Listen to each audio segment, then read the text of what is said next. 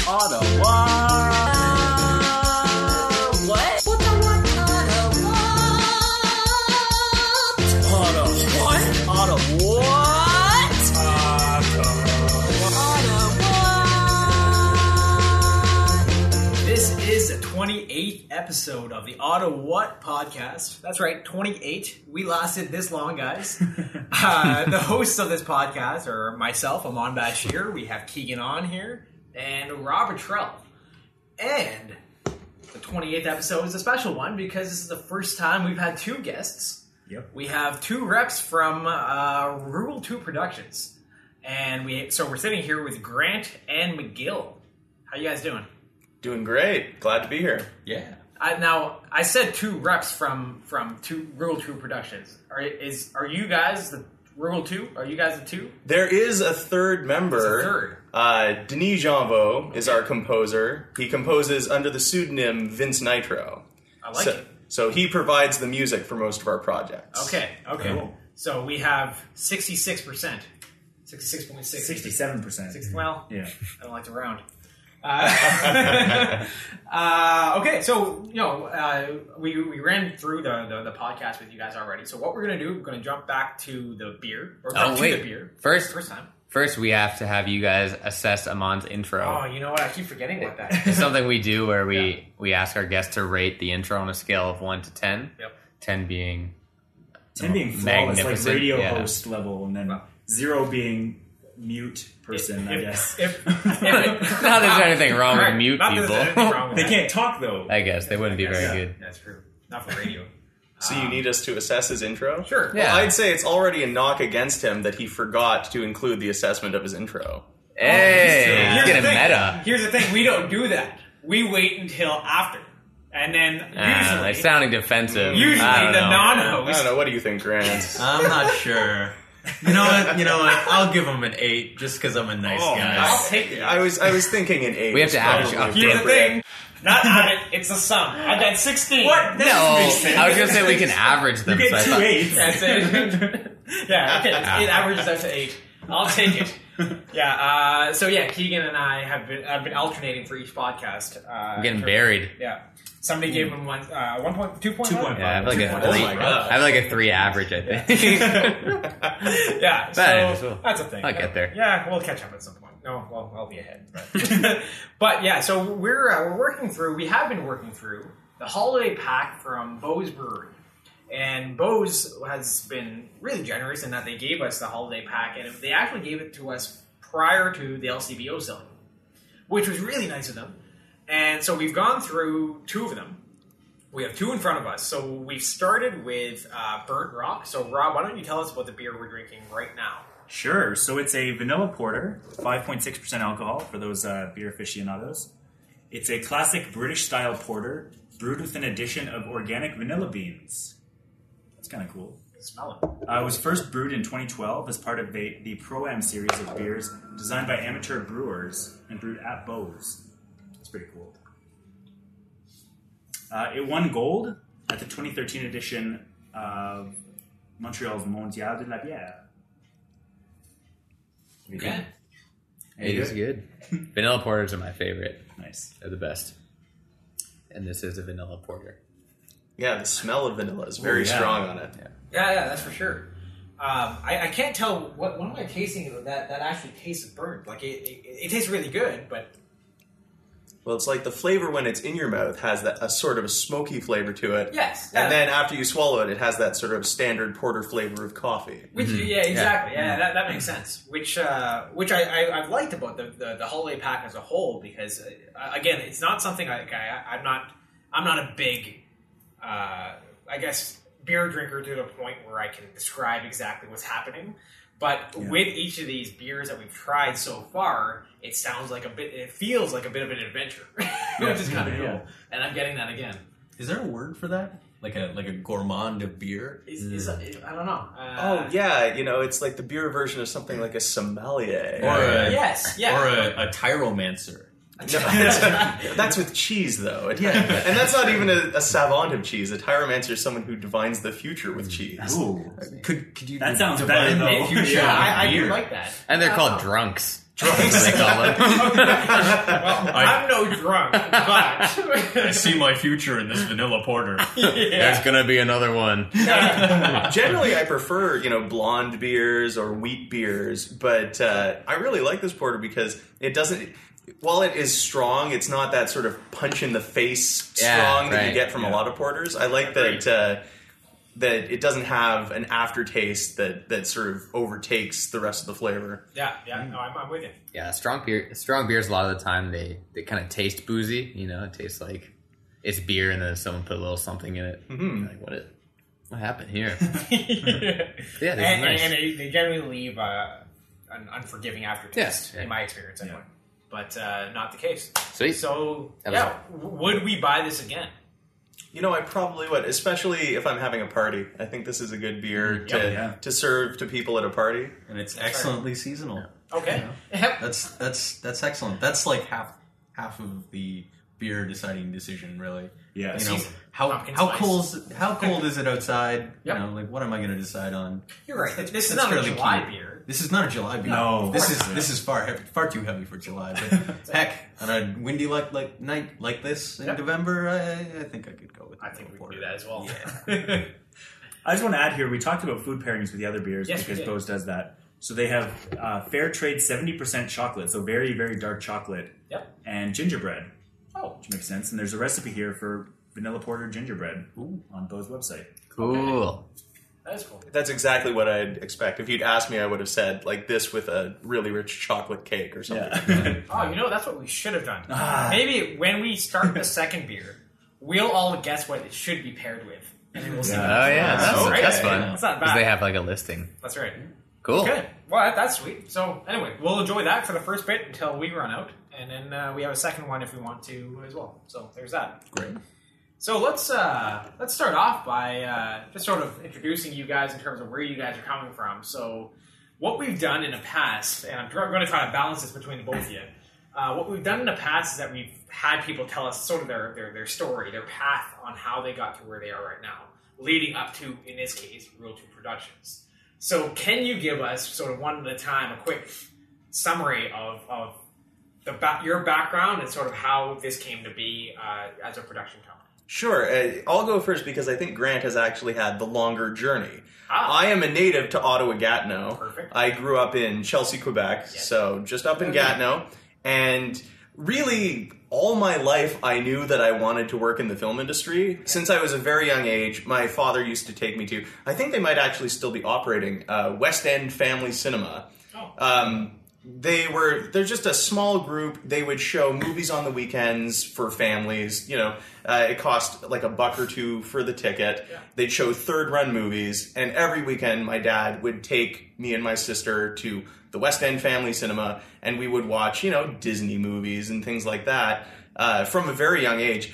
One of the first movies I remember seeing in theaters was Gremlins, even. So that gives you a sense of how long I've been sort of a fan of the silver screen. And so at a very young age, I decided I wanted to work in the film industry.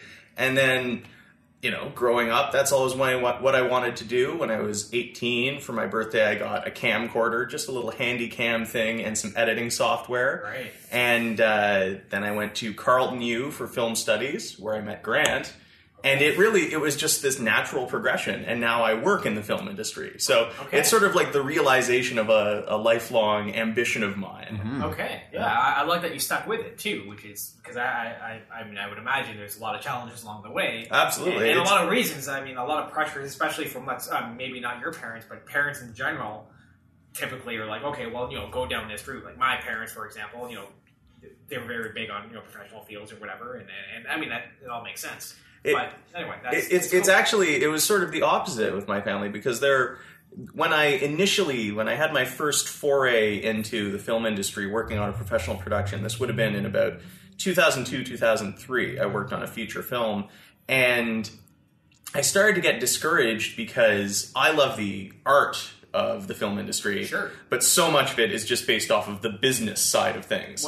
Yeah. So I worked on my first film, which was a film shot here in Ottawa called Decoys. Decoys. You can find it online, I'm sure, for rent. Okay. It was the elevator pitch is it's American Pie meets Species. It's some college guys who want to get laid, but all the girls at their college are aliens who want to kill them. I like it. And it was shot at Ottawa U. Oh, cool. And I worked on it. It was the first major production I worked on. And I was just so disheartened by the business end of filmmaking and finding out that it's so much of it is not about the art. It's just about making money, making a quick buck. What will appeal to mass audiences. Precisely. Yeah. And so after I had that experience, I got really disheartened and I started to think maybe I want a job that has more security and I'll do this as a hobby. But it was actually my dad who really pushed and said, no, you know what? You should do this. You've always been passionate about this. I like So it was actually the opposite of what you'd expect. I was the one thinking maybe I should just go into some, a more professional field or something. Yeah. But it was my father who was very much like, no, you've always loved this, so you should keep doing it. And now I'm doing it, and I'm just having a ball. He was right. He was absolutely right. Huge thanks to him. Yeah, absolutely. All right. And how about you, Grant? Tell your tale. I was raised up in Sudbury, Ontario. Oh, cool. I'm from Elliott Lake. Oh, wow. Okay. All right. Well, kindred spirits of the north. There you go. While I was in high school, I got into video production, got into animation, really fell in love, started tinkering around, making short films, and just kind of touring them around Northern Ontario and kind of some of the film festivals up there, and got a pretty good response, and I, really built up enough confidence to be like, hey, this could be something that I could get into full time. This could be kind of a potential career. So that led me to the film studies program at Carleton. Hey, no, you're skipping over the part where you actually won something. Oh yeah. All right. Hold on. Yeah. Rewind. So one of the film festivals up north, the CTV Video Makers Competition, which is something that they throw annually as a part of Cinefest, actually awarded one of my films first in the student category and second overall. So wow. Yeah, and it actually it netted me enough money to kind of create a little bit of a nest egg that allowed me to buy my first computer and come down here to study film. So of course my parents helped. Yeah, of course. Right. That movie was called The Asphodel Meadows, and you will not find it anywhere because I think I have the only existing copy now. I think you do. Yeah. See, this is the thing. As some of us are, I'm a bit tinkery about the details, and there's a lot of things that I've made that I'm not entirely happy with. That I feel a bit nebbish about promoting, but Magill is pretty good at fulfilling that role. I tend to drag Grant kicking and screaming into the limelight. Yeah, no, exactly. I was able to come down here and study film, and through that process, I met Magill, and we started working together. We met in second year film studies, I believe. Yeah. And I had already done some work with the Carleton Film Society. Grant had done some work and was working on something bigger that then came to fruition in the form of a short film called The Great American Novel. The Great American Novel. That we both worked on together. I was an actor and he was the writer, but also sort of assistant director, co-director. Yeah. Mostly you just sort of yelled at me and told me to be more menacing and shot me from a low angle so I looked sort of grotesque. And you did a fantastic job in that production. Thank you. I'm being grotesque, or I'm just generally grotesque, I guess. I'm wearing a pair of sunglasses and a threatening peacoat on this guy, and he can play menacing. all right. Method actor. But and really, it was. I think it was the year that I graduated. After I had met Grant and we'd sort of worked on a few things together, right. And we both recognized that we had talents that the other person didn't. As Grant just said, I feel like of the two of us, I am the one who is more focused on promotion and producing, getting things out there, and maybe to a degree editing. And Grant is definitely more about design and meticulous detail. All the tinkery details. All the tinkery details, and he has this real great artistic talent, this really awesome artistic eye that I just don't have, and it sort of confounds me when I watch him. Like he made... for just some short film project, with Fellaheen, this short film that you can find on YouTube. Oh no. He made this insane, weird Celtic deer god head out of an old coat and a bike helmet.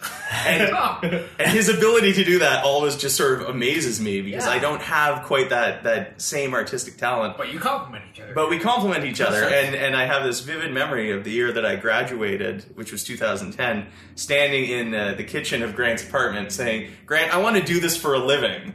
This is what I want to do.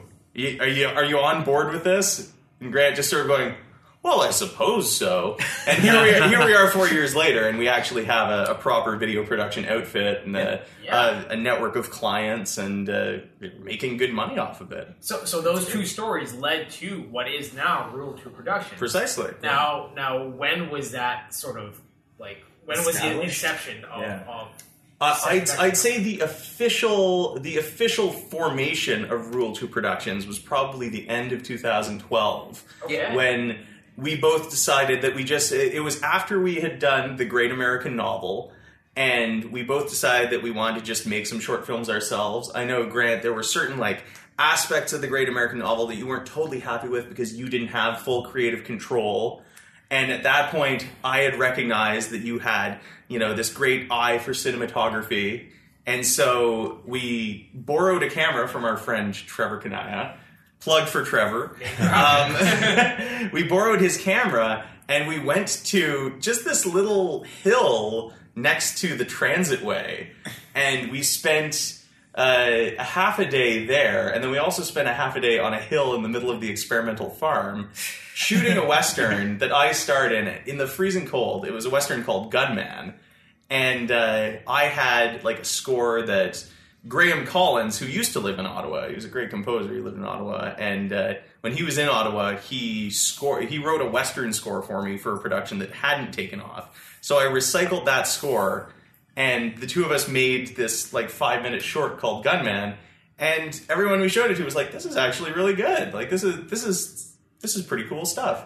And thereafter, it was I think March 2013, we embarked on the first big Rule2 production of a short film, which was a sci-fi short called Jet Ranger of Another Tomorrow. Okay. And ever since then, we've been making video after video, short films, and also a lot of corporate work, and been working with a lot of local bands. So just really anything you can imagine, animation, anything you can imagine doing with video. I think we've either done it or we're working towards doing it at this point. Right. Yeah.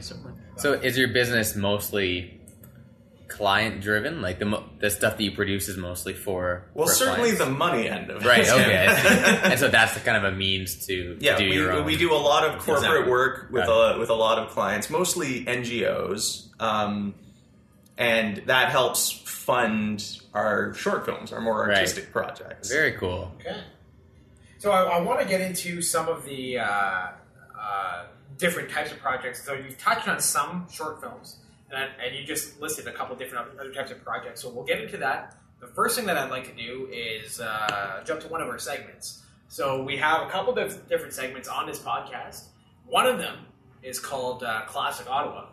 So, Keegan, do you want to explain what Classic Ottawa is, and then maybe tell us what, and it's go into the segment, I suppose? Would love to. Classic Ottawa is our news segment where we keep our listeners informed because who has time to read, honestly? I don't, or I didn't. And then we started this podcast, and now all I do is read news stories. And not just the headlines, because you need to read the articles. I know, yeah, if you want to make a good joke. So, here's my day's labor for everyone.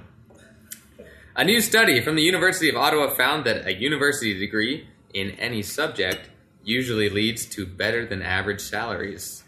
More great work from the researchers in the university's Obvious Studies Department. Pretty good. Yeah, that was the whole article. It was like, yeah, if you do a degree, you get more money for stuff. I was like, who's arguing that? Is that a debate that's happening? This one, I guess I didn't read the news this weekend. I didn't know anything about it. But an anonymous hacker compromised multiple City of Ottawa websites this past weekend. Sorry, I'm on Juan's phone. The Ottawa police site and Ottawa.ca were among the websites that the hacker apparently gained access to. Mayor Jim Watson took the city's site down so as to ensure that no sensitive data would be in jeopardy.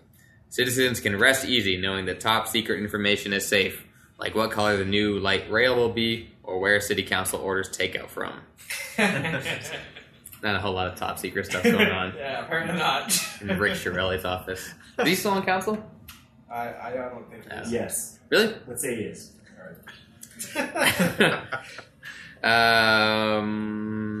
Joe Nicastro, co-owner of Nicastro's Italian Food Emporium, recently purchased a $1,000 provolone cheese. According to the Ottawa Citizen, the cheese is 12 feet long and cost $18,000. The Citizen added that we are actively looking for more news. It doesn't have to be important or even interesting. Please send us anything you have. We will print anything. That's a direct quote. Can I comment on that? Yeah, please. Oh, yeah. Jump in whenever you want, guys. So a couple of years ago, at the time, my girlfriend, Caitlin Paxson, plug for Caitlin, she was the managing artistic director of the Ottawa Storytellers, which is a spoken word theater group. Yes. Okay. And they had arranged for their storytelling festival for actor Stephen Tobolowsky to come to town. And you may not know him by name. Oh, you know him. Have you seen Groundhog Day? Needle-Nose Ned. Needle-Nose Ned, the guy that Bill Murray punches out again and again in Groundhog Day. That guy. He's That's a pretty prominent character actor. He's something like the 12th most prolific actor in all of cinema and TV because he's in everything. He's been on every show. And so he was coming to town for the Storytelling Festival. And I was really excited because I love his work. And I remember looking at the Ottawa Citizen day after day to see if they had anything on him. And one day, their top story was, firefighter rescues kitten from tree. So I emailed them and I said, you morons! This incredibly prolific actor is coming to town. He's going to be right here in town. And you're covering firefighters saving cats from trees? And sure enough, the next day, they arranged for him to do an interview. They had him on CBC radio. Right away, they're like, oh, wow, well, we got to get on this. Yeah. Nice work. So sure enough, you read something like, oh, yes, he brought a giant cheese. Yeah, clearly they need more news. Ottawa Citizen. There's more news and real news happening. Exactly. Yeah. Okay. That was some news. All right. Oh, there's more. Oh. A new bill that would restrict e-cigarettes and ban flavored tobacco in Ottawa is being proposed to the provincial government. This bill hopes to eliminate flavors that are popular with teen smokers, such as menthol cigarettes. Critics, however, argue that some tobacco flavors are wildly popular across all demographics, such as lung cancer or respiratory failure. Popular flavors of tobacco. Who knew? I did my first year and a bit in film studies with Grant. I don't think I met you, Magill. No, I don't think But menthol cigarettes were all the rage with my friends. I smoked them all the time. Not me. I watched people smoke them. But they were very, very popular. Thank you for that bit Teens. of information. Yeah, this is the news. That's what newscasters do, right? It's they go on personal tangents. The NCC announced that it would not allow the city to bury only part of its LRT proposed line along Sir John A. Macdonald Parkway, proposing instead that it either dig a deeper tunnel or divert the line. In response to this rejection, Jim Watson elected to do what we all learned to do as kids, tell mommy and daddy. In this case, daddy being John Baird and mommy being John Baird. Classic John Baird is a lady joke. Yep. And I think Rob had another. I do, yeah. So there's a story that's been in the news of late after I think it was La Presse in Montreal picked it up. So there's a research facility at the NRC campus where I did a bunch of research for my graduate studies called the National Highfield NMR Facility for Solids. And I just wanted to, there's an important story going on about federal funding, and I just want to talk about the decommissioning of their, it's essentially for non-scientists, for the layperson, it's a very, very large magnet that allows chemists to determine chemical compositions of solid materials. It's the largest magnet of its kind. It's dedicated to studying solids. The staff working there is really great. It's been used for, I think it's been almost 10 years. And they're having to decommission this magnet, which is it's literally the size of a room. It's something like 15 feet tall, about 8 feet around. It's enormous, and the government cut funding to the facility, and so they're having to turn this magnet off in about a month. December 18th is when they're doing it, because the government funds for the facility run out at the end of March. And I just wanted to bring it up because it was a really great honor to use this facility and to work with people there. And so the loss is just another in a long string of closures due to conservative budget cuts to pure science research. And I don't think that's the right way to go. I've been interested in science my entire life, and I just think it's a big loss. That's right. There's no joke there. No, just it's a blur, but we have every right to do it. Rob told me specifically not to write a joke for that. Yeah. Did you actually post the link first, and you were going to make a joke with that? No. Okay, I was going to say that's the only joke in that story. That would have been even worse. Okay, well, there's that. Well, thank you, Rob and Keegan, for the news. So, Grant and Magill, back to Rule2Productions. So we talked about some of the films, as Keegan is very loudly pouring some of the beer. Dramatically. Dramatically, even. We talked about some of the films you've done. And you touched on one of your projects that you do is work with bands. Could you speak a bit to that?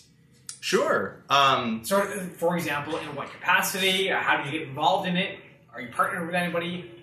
From there. Well, most of our work with bands, we've done quite a bit of work in sort of offshoot capacity, but the primary project that we work on that brings us in touch with local bands is our partnership with Couch Assassin.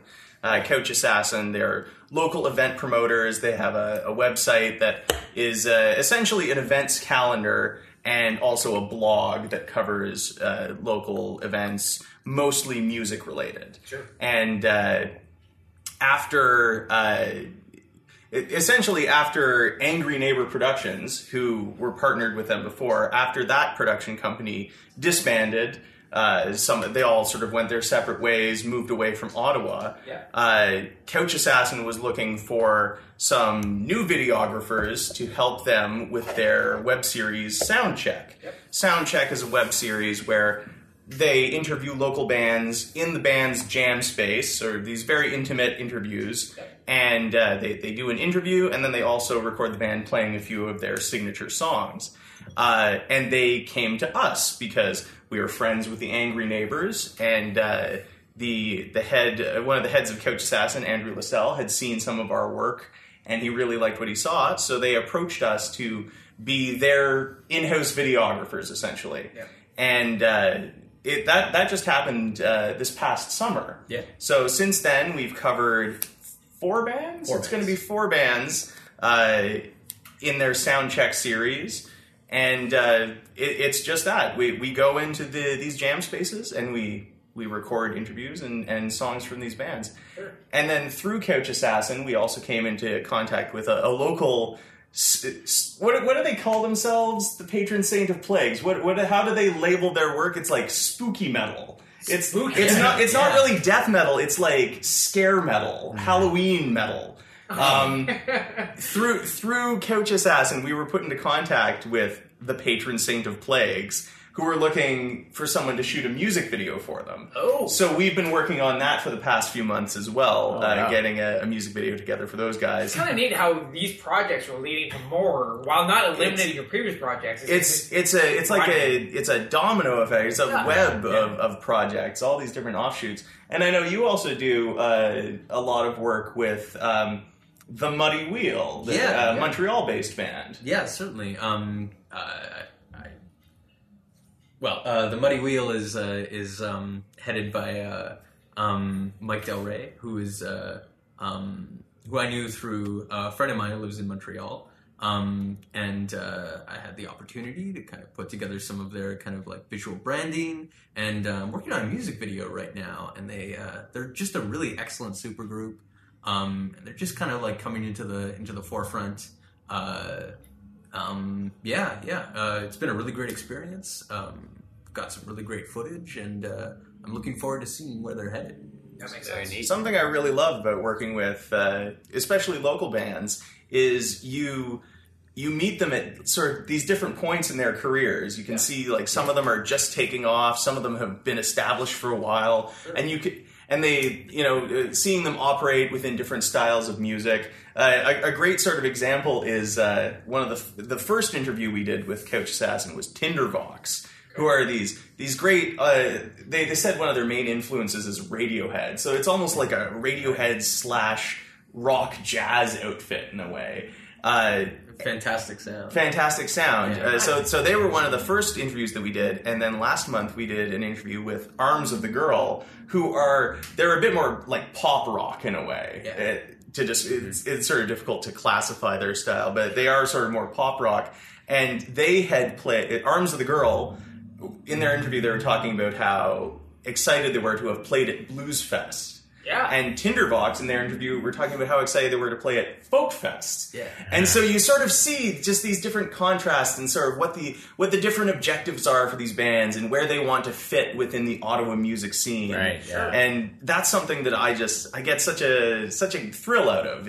Seeing these bands at different points in their career and seeing where they want to go and what scenes they want to fit into and what their goals are, and when they achieve a goal like Blues Fest or Folk Fest, where do they want to go next? What's the next step? Hey, yes. Inevitably, it seems to be, and now we're releasing a new single. But still, no. I mean, there are different milestones, obviously, and it's funny because just before recording the podcast, we were speaking about websites, for example.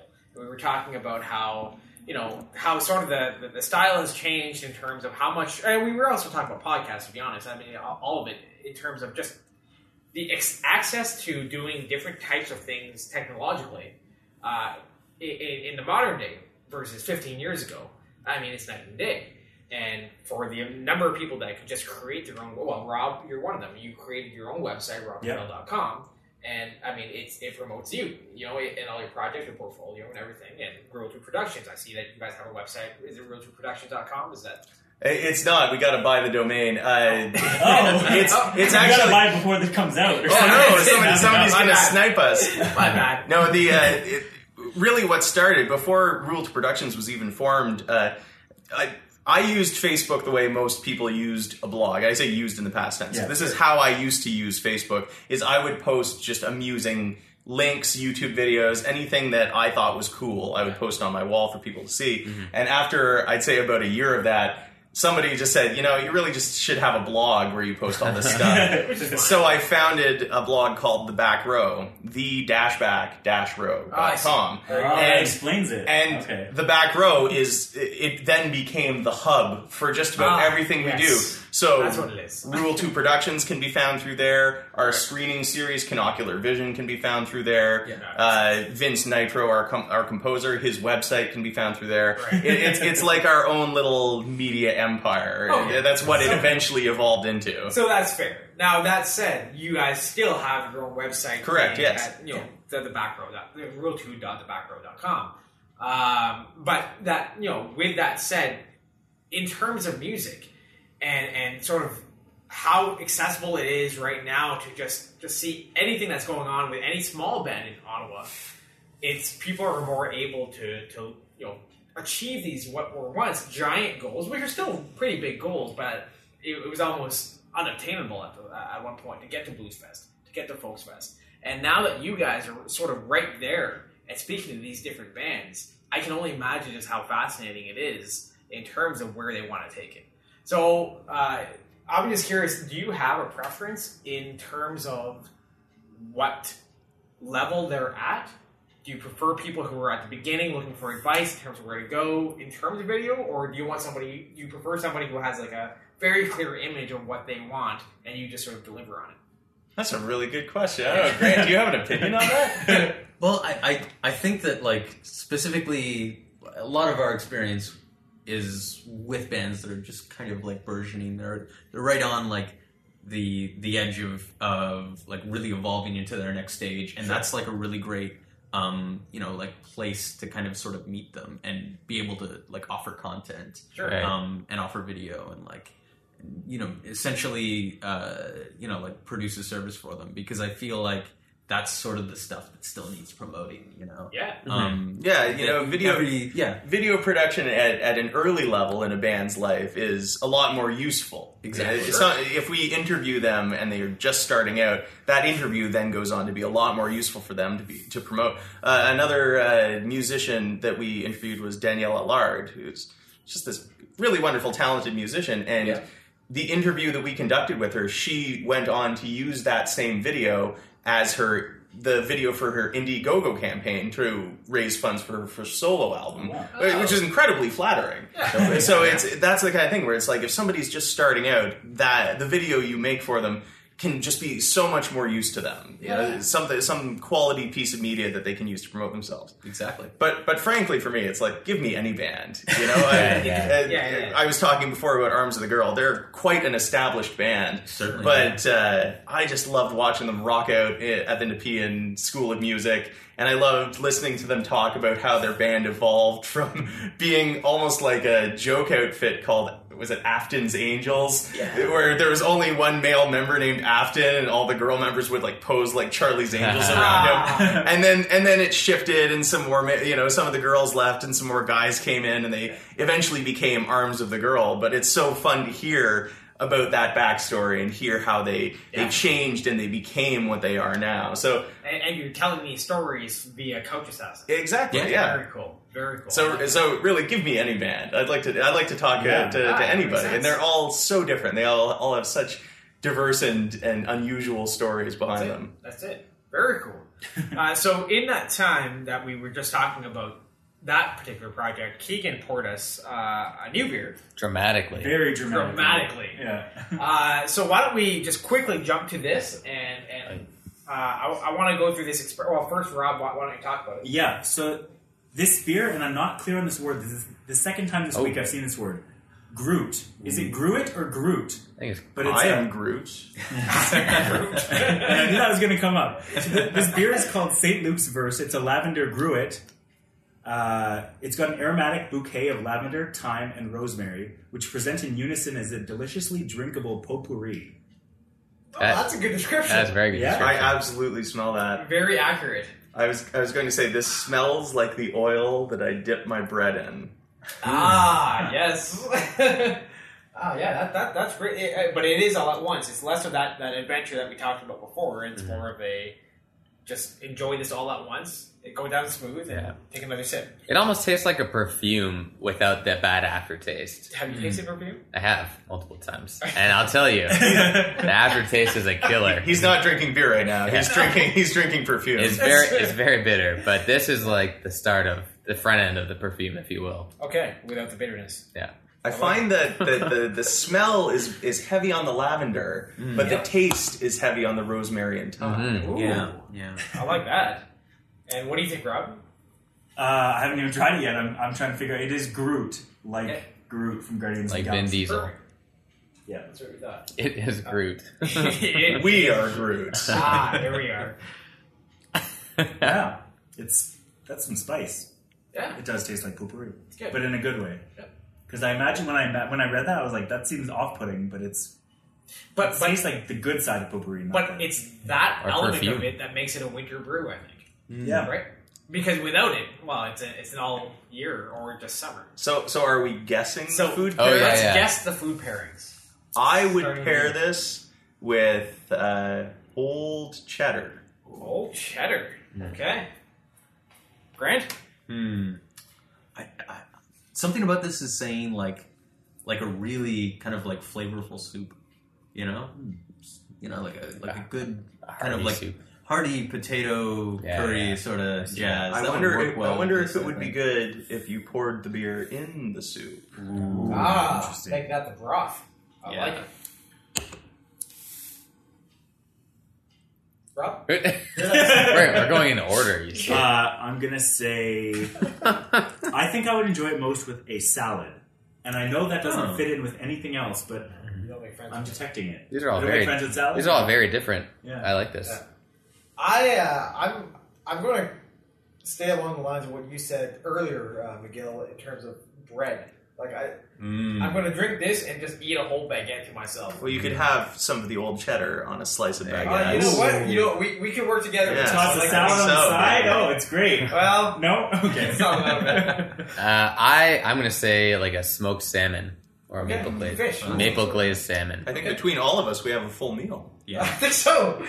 Right. Oh, cheese takes it. Whoa, Oh! McGill. Well, we couldn't copy him. Herb chicken stew as well. Hey, Stu, that's Or a great. tart flambe. Hey, I said flambe. No, you didn't. Wow. Nice going, guys. Yeah, way to go. Rule2Productions, they know their beer. We know Yes, it. I am That's the it's your beer new tagline. equivalent of a sommelier. Yes. Whatever that may Discuss.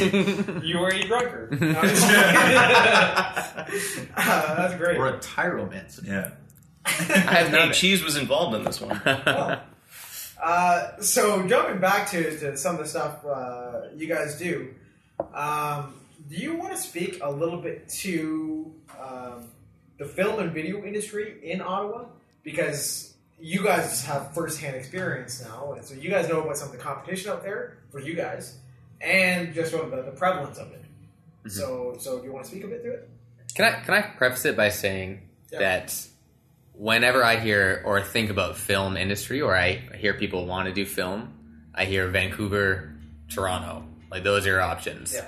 And so it's interesting to me that you guys are doing something like this in Ottawa.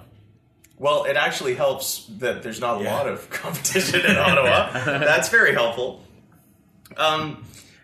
Ottawa really wants to be like Toronto. I find that within the Ottawa film community, there's this real push to sort of help Ottawa become recognized as a potential center for film. And as Toronto becomes more and more expensive as a place for productions to shoot, Ottawa is becoming more and more appealing. But we're still sort of in this sort of gray area. For a while there was a lot of talk of opening a film studio at the stockyards, the Bayview stockyards, but then that deal fell through. So it's sort of like in limbo. But I know a lot of the people within the Ottawa film community really want it to become more of a center for film, because there are a lot of us out there. And what's interesting is, you talk about competition. Something that I found with the Ottawa film community is they're actually all really supportive of each other, and there isn't a lot of competition. Oh, wow. That's great. There's a private Facebook group that's just called Ottawa Filmmakers, and all the time on there you see people, calling, saying, "Hey, we need a location. Hey, we need some actors. Hey, is there an editor out there who can help us out?" And everybody is just happy to lend a hand. Yeah. So that's something that I think is really valuable about the Ottawa film community that's probably missing from Toronto or Vancouver, where the film community in those places is so large that it probably is a lot more competitive. Oh, certainly. But here in Ottawa, it seems a lot more cooperative. Well, I think, like, specifically in kind of like the venue of short films, like Ottawa is really great. Like, there's a lot of local talent producing short films, specifically like some of the festivals that go on each year. Digi60 is definitely one that we've been able to play a part in for a while. And the Ottawa International Film Festival is getting quite big as well. It's only 5 years old now, but it's gotten quite large and prominent, and it seems to only be growing. Yeah, so sure. Right. so it seems like the kind of thing, it's on the up and up, but it has yet to reach that point where everybody turns on each other and goes, no, we have to be the only game. Sure. Well, even the animation festival. Yes. Yeah, that's Oh, sort of right, cool. yeah. And also, it's interesting that in the heyday of the NFB, not to say that the NFB is wanting by any stretch of the imagination, but this was head office, and you look at all of the great Norman McLaren, National Film Board classics of the 1960s. They were all set in Ottawa. You look at Neighbours, which won an Academy Award when it was first released. Was shot up in Rockcliffe Park, actually. Yeah. So it's interesting to see, like some of these elements of film production, like short films, that have like quite a history in this town, continue to be like solid and continue to produce like really interesting and excellent content. Ottawa does have a really good like arts and culture scene and a really good film scene, but sadly so much of it is overshadowed by the fact that we're a government city. Well, and that's just it, right? And that's the. I mean, I don't know about you from Sudbury, but before I moved here, that's all I knew about it. Yeah. That it's a 9 to 5 town, and you go home and that's it. But I mean, we're sitting in my place right now. I live downtown. There's always something going on, Right. and especially in the summer, the number of festivals just in general. But more recently, in the past couple of years, I know a lot of people in theater, for example, and I had no idea there were that many theater festivals in Ottawa. Oh, the Fringe Festival is Fringe terrific. alone is huge, and there's a few. Yeah, and we had a guest who talked a lot about youth infringement, which is a lot like Fringe in terms of the theater festival, but I think it's under 25, for example. So I mean, there are several in terms of theater. Now there's also several in terms of film, and the animation festival has been going on for a long time. It's just it's fascinating that so much. Ottawa is such a vast. It has such a vast community in terms of arts and culture. It's great. And now that you're talking about some of these sort of historic films, short films or otherwise, that were filmed in Ottawa, that's inspiring. That's great. And your reaction is sadly all too typical, is you'll say something like that and someone will go, "Oh, really? I had no idea." And that's the thing. Yeah. Exactly. Yeah. But this is why we do this. You said the word Digi60 a while back. Yep. And I don't know what that is. Can you like to expand on No, that? Magill, go ahead. The Digi60 Film Festival, Rule2Productions only just got involved with it this year. Okay. I don't know how many years it's been going on. Do you, Grant? I'm not entirely sure. It's been a while, though, I think. It's been it's at least 3-4 years, something like that. You could find out on their website, I'm sure. But the Digi60 Film Festival, it's like a film challenge where filmmakers sign up, they pay an entry fee, and then on a set date, the organizers of the festival give restrictions. They say, these are the restrictions for this film festival. So, for example, in the spring, the restriction was your movie can only be a maximum of 2 minutes and 30 seconds long. It has to include an appearance by a cast or crew member giving a short pitch for a short description of what the film is about, and it has to be on the theme of sparks. Interpret the word sparks however you want, and make a 2 minute and 30 second film about it. And then I think we had 3 weeks. Yeah. We had about a month. Okay. And so then you have a month to complete and submit your film, and then they screen all the films, and they give out awards and prizes, judged by a jury that is different every time.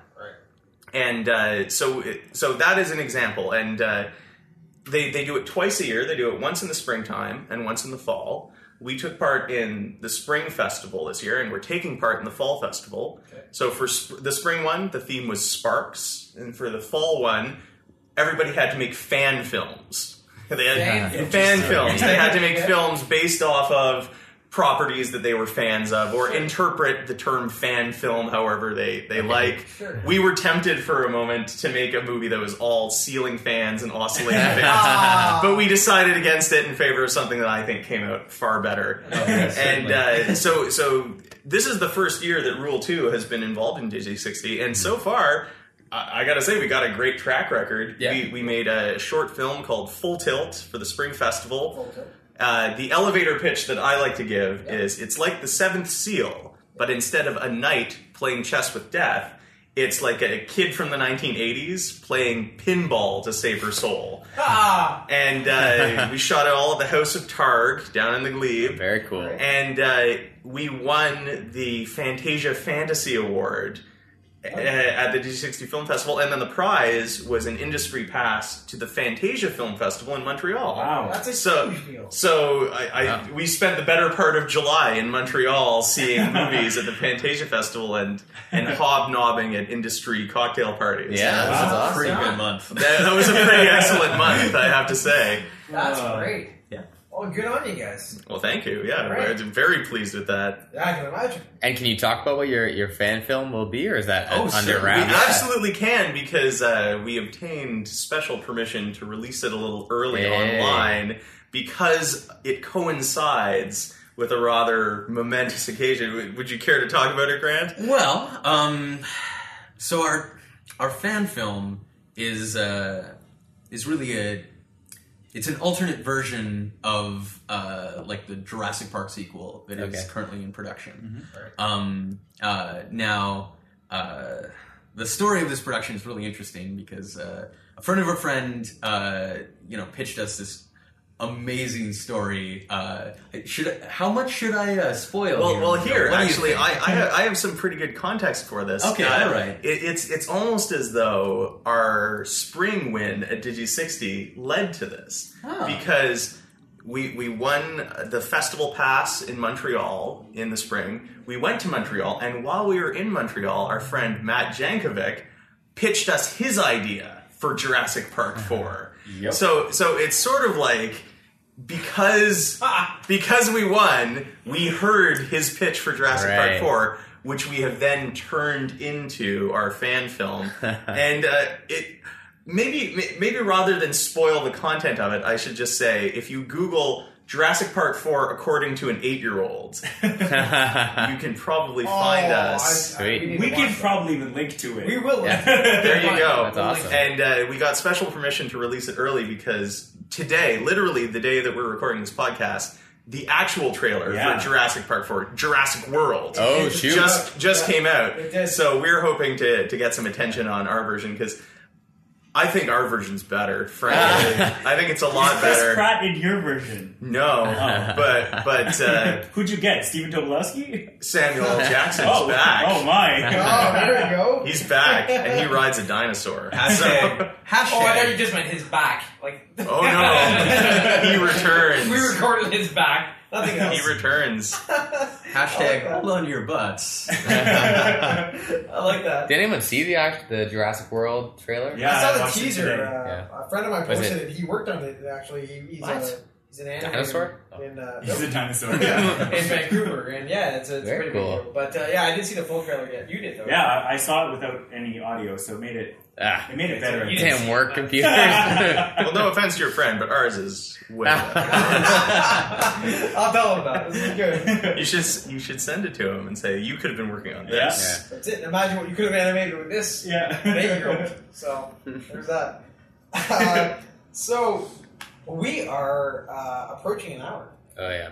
It's unbelievable how fast this went. But what I'd like to do is still fit in our speed round. So unless there's anything crazy going on in Ottawa, There's a couple things that we should mention. Should we mention it? Yeah. So we'll do that quickly. We'll jump to speed round and we'll close it out. So first up, and not most importantly, I'll save the best for last.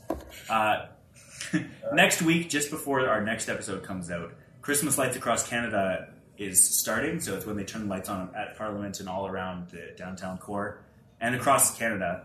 But I went there a few years ago to watch them turn the lights on. And it was just a really great experience on Parliament Hill. They give you candles. There's hot chocolate. There's beaver tails. There's Christmas carols. All that good stuff. So that's December 3rd on Parliament Hill. Yeah. All right. And more importantly, our own Keegan On is starring. Can I say starring? No, in the play? I'm not starring. I'm in it for like a minute and 30 seconds. That's starring. He's playing a role in a play called George Washington Slept Here, which is being put on by the Russell Association for the Performing Arts. You can go to their website at rapa.ca.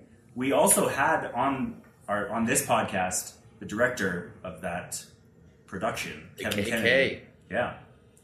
So we're all really excited. It opens. Yeah, it's this week. It opens It tomorrow. opens Tomorrow? Wednesday. Oh, Wednesday, Yeah. yeah. So Wednesday, Yesterday. Thursday, Friday, Saturday. I'll be there. So you can see Keegan if you really want to. You can go to Russell. If you want to drive 45 minutes out of Ottawa. to see him for a minute. Yeah. It's worth Okay. it. Yeah. That's it. Those Yeah, are the that's- events? that's it. All right. I see Nature Nocturne on there. You don't care for Yeah. that? Nature Nature Nocturne is Nocturne happening again. as usual on Friday, the last Friday of the month. Okay. Yep. Winter craft sale. It's happening. Yeah. Good for you. Okay, let's go to the speed round. So, I think what we'll do is we'll cycle through. We'll start with Rob. Rob's the timer anyway, so when he's ready, he'll go. And what we'll do is we'll say a name, so either Grant or Magill, ask the question, and then cycle through and alternate names. Can we do that? That's complicated. It's not You complicated. mean 3 questions for one person, 3 questions for Let's another? let them each answer all the questions. It's faster this way. We don't want it to be faster. I want fast. It's called speed round. This is already slower. Sorry. Ask the question. Are we doing one at a time? Yeah. Go. All right, Grant, what is your favorite flavor of ice cream? Vanilla. Magill, favorite suburb of Ottawa? Favorite what? Suburb. Suburb of Ottawa? It's got to be New Edinburgh, where I live. Hey. Grant, what would you never do? Jump in the Rideau Canal. Hey. Magill, favorite film of all time? Oh my God! How dare you? We don't have another hour. Yeah. Off the top of my head, Raiders of the Lost Ark. Grant, what was your best Halloween costume? The one that I wore to Keegan's, which was a giant papercraft version of my own head. Yeah, it was amazing. Magill, most compelling video game character. Video game character. You guys are giving me the hard ones. Just for fun and obscurity, how about the protagonist of the game Gunpoint? You played that one? No. See? There you go. Look it up. Grant, favorite restaurant in Ottawa? The Manx. Okay. Magill, who of the three of us do you feel has the nicest nostrils? Grant. Wild card. I like it. Grant, if you could make any film a reality, which one would you do? See, these film questions are really tough. I got Racerhead. Oh my God. I'm sorry, everyone. So, Magill, what is your favorite piece of film equipment?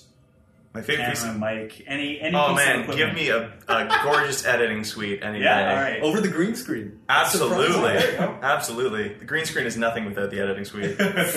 Grant, favorite outdoor space in Ottawa? 5 seconds. Oh no, this is so hard. Experimental farm. I like it. He didn't have another question. No, So he's celebrating. See, that worked. That worked Yeah, just it worked fine. fine. Yeah, you're welcome. People listening at home, if you couldn't distinguish their voices, don't worry. Because we called them by name. Yep. Another shot at all I've those had this questions. issue. Here we are. Back to part So- 2. Guys, let's talk about things that you might want to promote. Oh gosh, there's so much stuff going on. Yeah. Do you want me to take this? I got You should just go with this. All right, so if you Google Rule2Productions, rather than give the complex subdomain URL, Sure. just Google Rule2, RULE and the number 2 Productions. You can find us on Vimeo, you can find our website, you can see our portfolio, all the great work that we do. Twitter, we are at Rule2Production, because apparently there is too many characters to have the S. Oh. So we are at Rule2Production. You can find us on Facebook as well. I do a weekly movie podcast called Shouts from the Back Row, and I run a media culture blog, the-back-row.com. And every second Tuesday at the Avant-Garde, every second Tuesday of the month, I should say. Every second Tuesday of the month at the Avant-Garde Bar in downtown Ottawa, we host a film screening series called Kinocular Vision. It's like binocular vision, but with a K. For an obscure Russian reference for all those Russian films, cinephiles in Ottawa. Kinocular Vision, and we essentially every month we screen an hour of interesting short films, music videos, and weird clips, and then we show a feature film. Our next screening is on December 9th, where the theme is Silent Night. So we're showing Christmas stuff, but we're also showing silent films. Ah. And the feature film that night is an F.W. Murnau classic from 1924 called The Last Laugh. But I'm rescoring the entire thing with the music of Radiohead. So it is going to be trippy and cool and super fun. Very cool. And I encourage people to come out. There is no admission fee, so it's a great time. Oh, yeah. That's great. Okay. Did I miss anything? Is there anything else? No, you want to no, promote? I think that's that everything. covers it. And Digi60 Jurassic Park 4 according to an 8-year-old. Everybody Yes. look that up. We have to. We'll link that. So, Grant, nothing to add to that? No, I think you've covered it all, Magill. Okay. Keegan, you want to promote your play again? I'm gonna play in Russell. That's it? We'll link it. All right. I haven't done this yet, but it's almost the end of the month. But I'm actually doing November, so maybe we'll link my. Yeah, we'll put a link. It's for Men's Health Research. You'll see. You'll just read up on it. It's fine. And Rob, why don't you tell us where they can find us? They can find us at ottawhatpodcast.com. We're also on Facebook and Twitter at Ottawhat Podcast. As always, once again, thank you to Bose for giving us the Best of Bose 2014 holiday pack. We're officially finished. We're officially done with it now, but so we tried the Burnt Rock Vanilla Porter. Yep. And we also tried the St. Luke's Verse Lavender Groot. Groot, pronounced Yep. correctly this time. And we're all out. So, breweries, we're looking for more. That's it. That's the show. So we're going to finish off with Grant and McGill saying Ottawhat, however you like. Are we? Like on 3. Yeah. Should we Bill and Ted this? Yeah, of course. So, 1, 2, 3. Ottawhat!